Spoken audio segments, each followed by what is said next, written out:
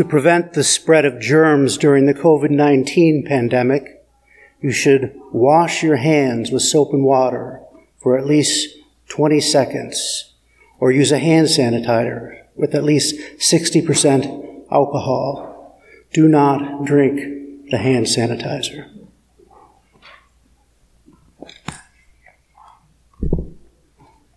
It's been so great to have some rain, and hasn't it been? And then to have these like fresh blue skies. Yeah, that is nice. And now to have all of you here. Yeah. At House of Mercy. Rain, fresh blue skies, everybody here. Makes me really Top happy, three. all these things. So Yeah. Thank you so much for coming. Susie couldn't be here to print the program today, but, if you ever get confused about where we are in the service, it is printed in the hymnal right here. Yeah. On one of the first few pages. So Absolutely. follow along there if you want to know what's coming next. Speaking of fresh blue skies, so good to have you all here today. I mean, this is a power trio right here. This is a power trio. Yeah. So great to have you. Yeah, absolutely delighted to have Angie singing. Well, to be back for one, but have Angie singing with us today. Thank you, Angie. And Henry playing octave mandolin and banjo. And nice. So good. And many thanks to John Reichel and company for filling in for a few weeks, as well as Luke Jacobs and Jeff Zupfer. So it was, I'm so thankful they were able to fill in while we were out of town. All right, well, it's good to have you back, Eric. Very good. Good to have back. I think you're going to talk about the Big Wide Open. Well, first I want to talk about this. Okay. So there's no Wi-Fi here. So, I know a lot of you like to tweet about the sermon and stuff. Not going to be able to this week. But I said that only because, the printer here is hooked to the Wi-Fi, so when I went to print my sermon, it doesn't print out. It can't. So I'm going to, have my laptop and bring it up there. I'm going to set it up, and it's going to hit the microphone. I just want you to know there's going to be some awkward business, and I don't want to say this now because I don't want to interrupt with the preaching moment. So just maybe you could avert your eyes at first, and then we'll go. All right. Okay. Have you all heard about this? The Big Wide Open. It was the 12th or something of September. We're all going to come back, and it's going to be the full service, full on, special music, everything like that. We're not doing that. We thought just because of, just the way things are, that we would do best to combine our Feast of Jonah, which is 2 weeks later, and have that be super big, super open, and all do the big specialness then. So that is the 20... You're the one making the announcement. Oh, that's right. It's the last week of September. I think 29th, something like that. 26th. Yeah. Of September. And tell all your friends, it's going to be great. Hey, I don't know if you may have or may not have heard that Susie Abramson, who's been our wonderful youngster coordinator for years now, is passing this youngster coordinator, Nancy Epps. We're going to celebrate Susie on Youngster Sunday. There will be presents. We're going to celebrate our youngsters. There will be presents for them. Classes will start then, and you'll get to know Nancy a little bit more then. But for now, I just want to introduce Nancy and Helena. Come on up here. Here they are. Yeah. We're just so pleased and excited that Nancy's interested in this, and she has a lot of great ideas. Her background is in city planning and camp counseling. Helena is 3. And now, Nancy, you're going to make an announcement, right? Yes, kind of an interesting transition into this new role, so thank you for the mercy and grace that you've extended so far. And thank you in advance for everyone who's going to agree to be teachers and classroom assistants for the Youngster program when I get around to emailing you.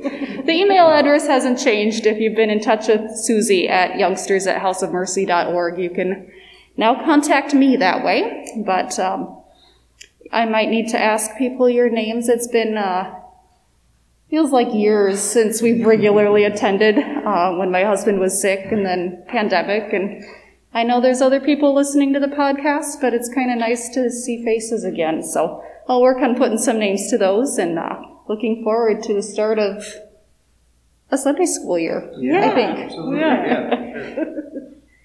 And Helena would love to, if anyone wants to come and dance with her back there. I'm a little too Lutheran to be dancing during the service, but she hasn't gotten that far yet. Well, this is the House of Mercy, and welcome to it. Lord of all, to thee we raise our hymn of grateful praise.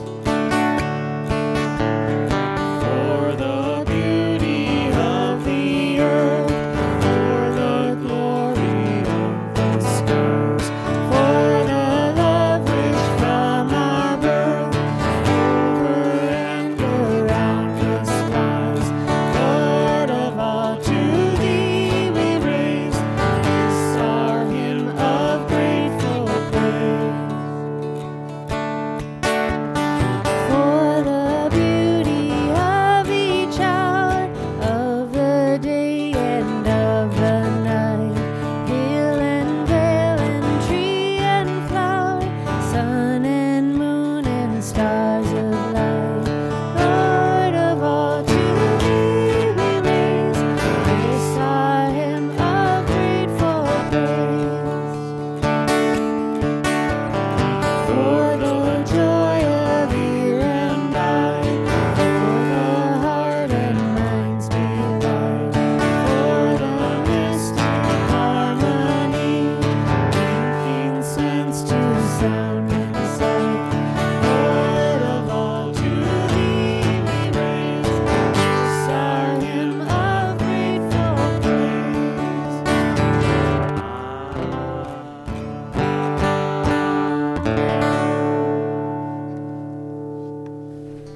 Let's pray. God of mercy, whatever defense or judgment or pretense we use to survive in the world, help us come in here and not use it. Help us loosen our grasp and put down our arms and know that we are loved and capable of love, and make that our sustenance, our worship. Amen. May the peace of Christ be with you. Let's pass the sign of peace in a comfortable, safe manner.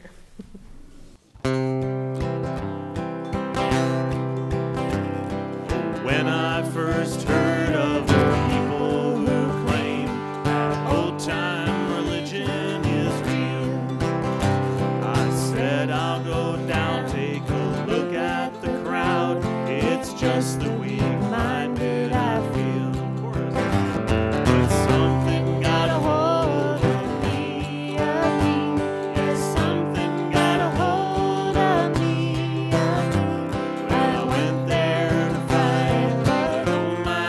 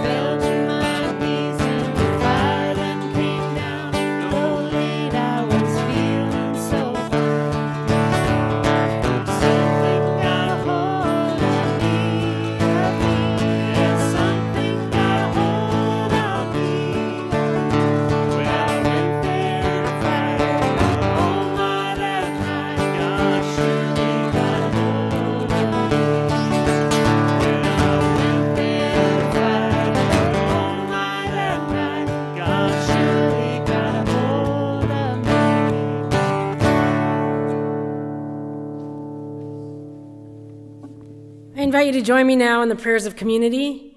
I'll end each prayer or petition with God in your mercy, and I invite you to respond. Hear our prayer. God of mercy, we pray that the leaders of nations and the opposition to nations will stop believing in violence and the proliferation of weapons and threatening posturing, intimidation, and terrorism as good strategy.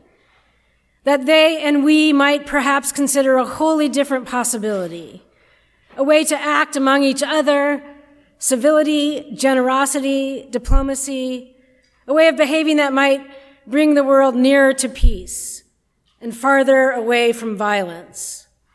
We pray for some sort of transformation among people, however much or little power they have, that we might begin to desire a different sort of path fervently. We pray for transformation in our leaders and military, in the Taliban, ISIS, Mexican cartels, law enforcement, the world over, our own hearts. A lot of transformation needs to happen for peace. We pray for all of it. God, in your mercy, we pray especially for those today who are so immediately in the path of destruction, of destructive forces. The people of Afghanistan, those who are bracing for a hurricane. God, in your mercy, God of mercy, help us and the many who mean to follow you or hope or claim to. Help us glimpse the enormity of your mercy so that we won't perpetuate intolerance in your name or behave in unloving and destructive ways. Help us not to look intently for what everyone else is doing wrong. Reveal our insides to us, what comes from within, so that we may not judge or hurt others. We pray that Christians might be known not for our folly, deceit, and pride, but for love. God, in your mercy.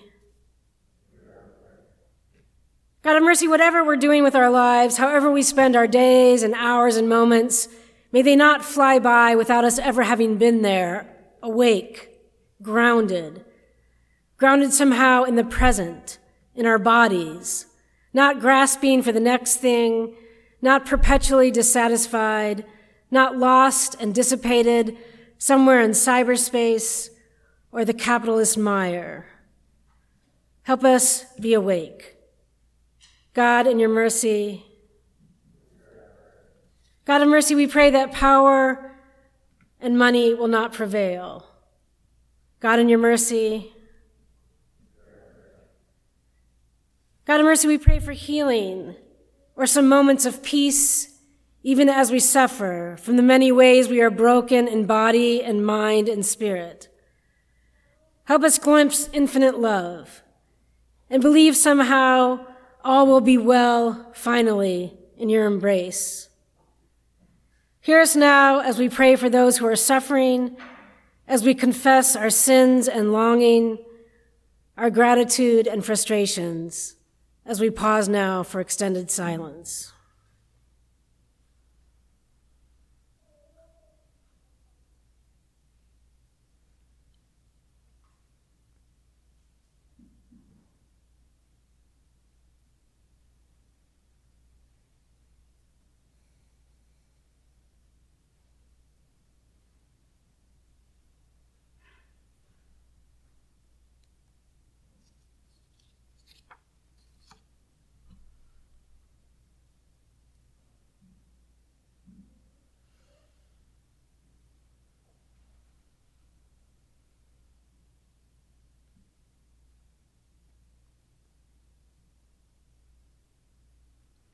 Your mercy leads us and follows us.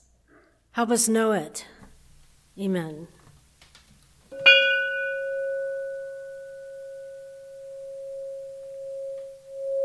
House of Mercy is on native land.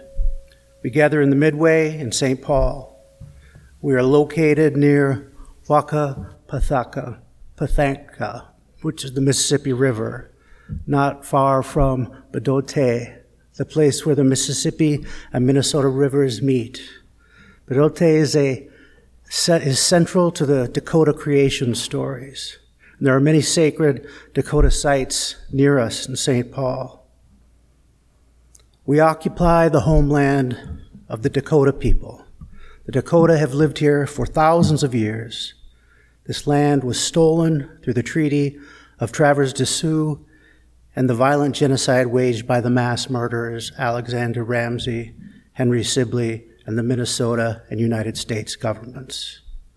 With the Dakota, the Anishinaabe people reside here, as well as indigenous peoples from other native nations. May this land acknowledgement be for us a confession of our complicity and an instigation to act for restoration and justice.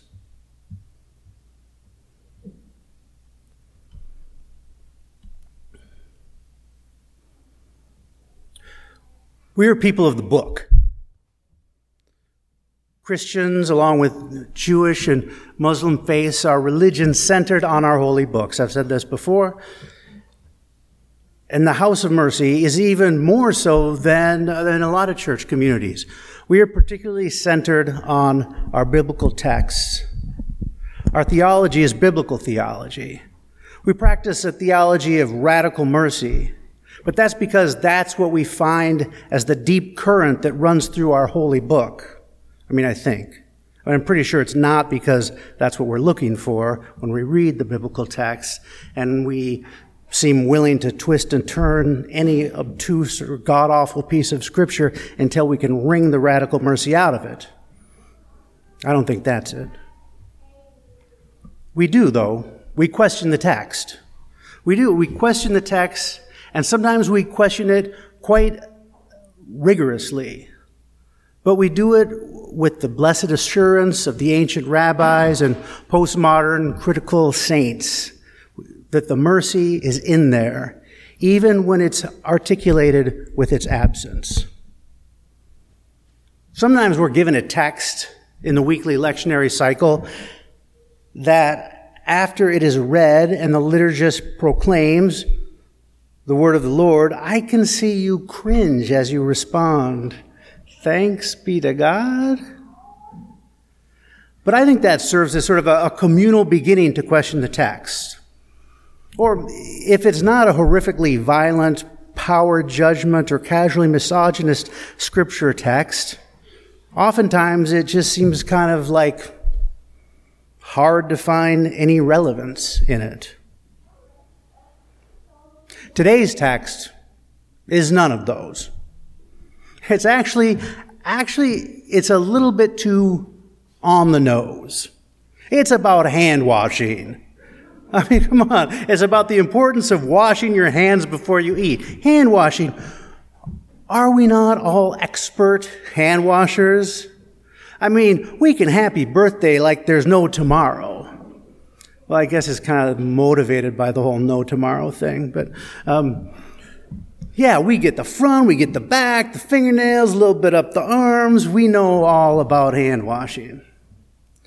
Now, the text says, now when the Pharisees and some of the scribes who had come from Jerusalem gathered around, they noticed that some of the disciples were eating with defiled hands, that is, without washing them. For the Pharisees and all the Jews do not eat unless they thoroughly wash their hands, thus observing the traditions of the elders and the CDC and the WHO, I'm sure. And they do not eat anything from the market unless it's washed. Of course. And the market that they're talking about, I think, is probably closer to the Wuhan Wet than the Whole Foods. I know what you're thinking. You're thinking, wait a minute. The Pharisees are the bad guys. We don't agree with the bad guys. We agree with Jesus and the cool rebel good folk, his disciples, who are apparently not washing their hands before they eat. What about after they go to the bathroom? Does it say they're wearing masks even anywhere? Are they vaccinated? I think Jesus would take care of that, wouldn't you think? Listen, don't worry, okay? You're not on the side of the bad guys. They're talking about a whole different kind of unclean hands here, a different kind of hand washing. You're not like the Pharisees. No, you're not on the bad guy's side. We're not. We all know that in the first century Palestine, they really didn't have any understanding of bacteria or viruses. But they knew about dirt and other funky stuff that might be on your hands or your outdoor food market foods, which, you don't want to put any of that stuff in your mouth, virus or not. But that is not the kind of hand washing they're talking about. When they say defiled hands, when they say unclean hands, they mean ritually impure. They mean nasty hands. They mean bad hands, disrespectful and unrighteous, sinful, unclean hands, jazz hands. No, jazz hands are not ritually unclean. Jazz hands are righteous. But according to the Pharisaic law, if you eat with unclean hands, you become unclean. The Pharisees and the scribes practiced a religious culture based on righteousness and purity. And that righteousness and purity were attained by adherence to the law. And not just the 10 to 12 commandments that we're used to, but all 613 that can be found in the Torah. The text goes on in this parenthetical statement to say that the Pharisees and all the Jews do not eat unless they thoroughly wash their hands, thus observing the tradition of the elders. When Mark writes parenthetically that the Pharisees and the religious leaders thoroughly wash their hands in observance to the tradition of the elders, his implication is that the ritual hand washing was not a law of Moses or a commandment of God, but part of the elaborate purity culture the religious leaders in power put in place. Mark continues his aside to the reader, saying, "And they do not eat anything from the market unless they wash it. And there are also many other traditions that they observe, the washing of cups, pots, and bronze kettles." Now, the mention of bronze kettles really begins to clarify the point. I mean, it clarifies the point if you're a first century Palestinian reader of the text. But if you're not, let me clarify it. Bronze kettles are used in the temple as part of the purifying ritual washing. Fun fact, the Greek word for the ritual purity washing is baptizo, or baptism. Wait a minute. Maybe we are on the side of the bad guys. No, just having a little fun. A little biblical language fun. We aren't the bad guys. Christian baptism is different. Christian baptism, while based on the purity ritual washing, is a reinterpretation of the practice, which emphasizes the redemption, reconciliation, real righteousness that comes from not being pure or any act that we can do, but from the radical mercy of Jesus proclaimed in his death and resurrection, to which this reinterpreted ritual enacts. The Pharisee had placed so many requirements on the people that it was an overwhelming burden. The religious leaders controlled the people's ability to receive atonement and practice their faith. It was practically impossible to meet all these requirements without spending a lot of money and time traveling to the temple. Jesus' response to the religious leaders who held the position of power and imposed their idolatrous purity regulations on the people was clear. His answer to them was a quote from the great prophet Isaiah. He says, "These honor me with their lips alone, while their hearts are far from me. Uselessly do they worship me, teaching human injunctions as their teaching." Then Jesus says directly to the religious leaders, "You have thrown away God's command, and you hold on to what humans have dictated." The mercy of God has nothing to do with adherence to your man-made requirements of perfection and purity. The mercy of God pours out from God's love for God's children, the Creator's love for their creation. In the previous chapters of Mark's gospel, Jesus has been living this out in the midst of great crowds of people. He's been getting super unclean, super defiled. He's been going back and forth between the pagan crowds and the Jewish crowds, cross-contaminating everyone. Jesus has been getting his hands defiled all over the place. He's been touching all kinds of impure and unclean people, dead people, sick people, even women. And he's healing the crowds. He's telling them that God is not locked away in the temple with a powerful few controlling access to his mercy, but that God is among them, living, and calling them to live fully, really alive lives, living together with the Creator, living in and through God's love and mercy. Then Jesus calls the crowd back to him. He brings the people back together, and he tells them, listen, I want to make this really clear, and I want you to understand what these leaders are saying is not true. Nothing that you eat or how you eat it makes you unclean. Nothing you take in defiles you. It's only what comes out of you that can defile, like the crap coming out of these guys. The gospel story continues this conflict with the powerful. Not only the religious leaders, but with the most powerful, dominating force in their world, the Roman Empire. The Jesus story tells us that the powerful have destroyed the temple with their corruption, greed, and idolatry. And by the time Mark is writing this gospel, the Roman Empire has literally destroyed the temple, pulling it down until not one stone is left on another. And Jesus is telling all those without power that there is another way. Jesus is telling all those crowds that those people in power cannot bring them life and reconciliation.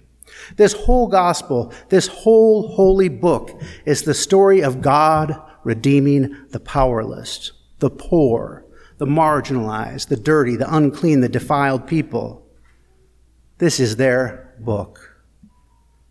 I'm continually perplexed at how this holy book of the powerless, the religion of the book, it comes to be claimed by the very power that was its oppressor. I'm perplexed now all the time at how those in power now can claim this faith of the powerless, this faith of the oppressed, as their own, and how they interpret it in ways to use it to justify their greed and oppression and idolatry. If we claim this Holy Scripture as our own, we cannot wholly take it for ourselves and possess it. We cannot twist it to our own devices to justify the work of our defiled hands. We can receive it in the spirit it was given. We can confess our complicity in the ways that it has been distorted and used to justify our privilege. Okay, I lied to you. We are on the side of the bad guys. We cannot help it. We are inheritors of this culture of privilege, addicted to this culture of power. Many of us were raised with the idolatrous interpretations of this holy book of the powerless. We're on the side of power and privilege. But we do not have to stay there. We can engage this holy book and this humble faith confessionally, honestly, and gratefully. The House of Mercy and the American Christian faith is built on the Holy Scripture of a marginalized and oppressed people. Our New Testament is from the Jewish sect that gathered around the teachings of the itinerant Rabbi Jesus, whom they believe to be the promised Hebrew Messiah. Our Old Testament is the sacred laws, prophetic writings, poetry, and history of the tribes of Israel. May this holy text acknowledgement serve as our confession of complicity and an instigation to act for restoration and justice with God's help.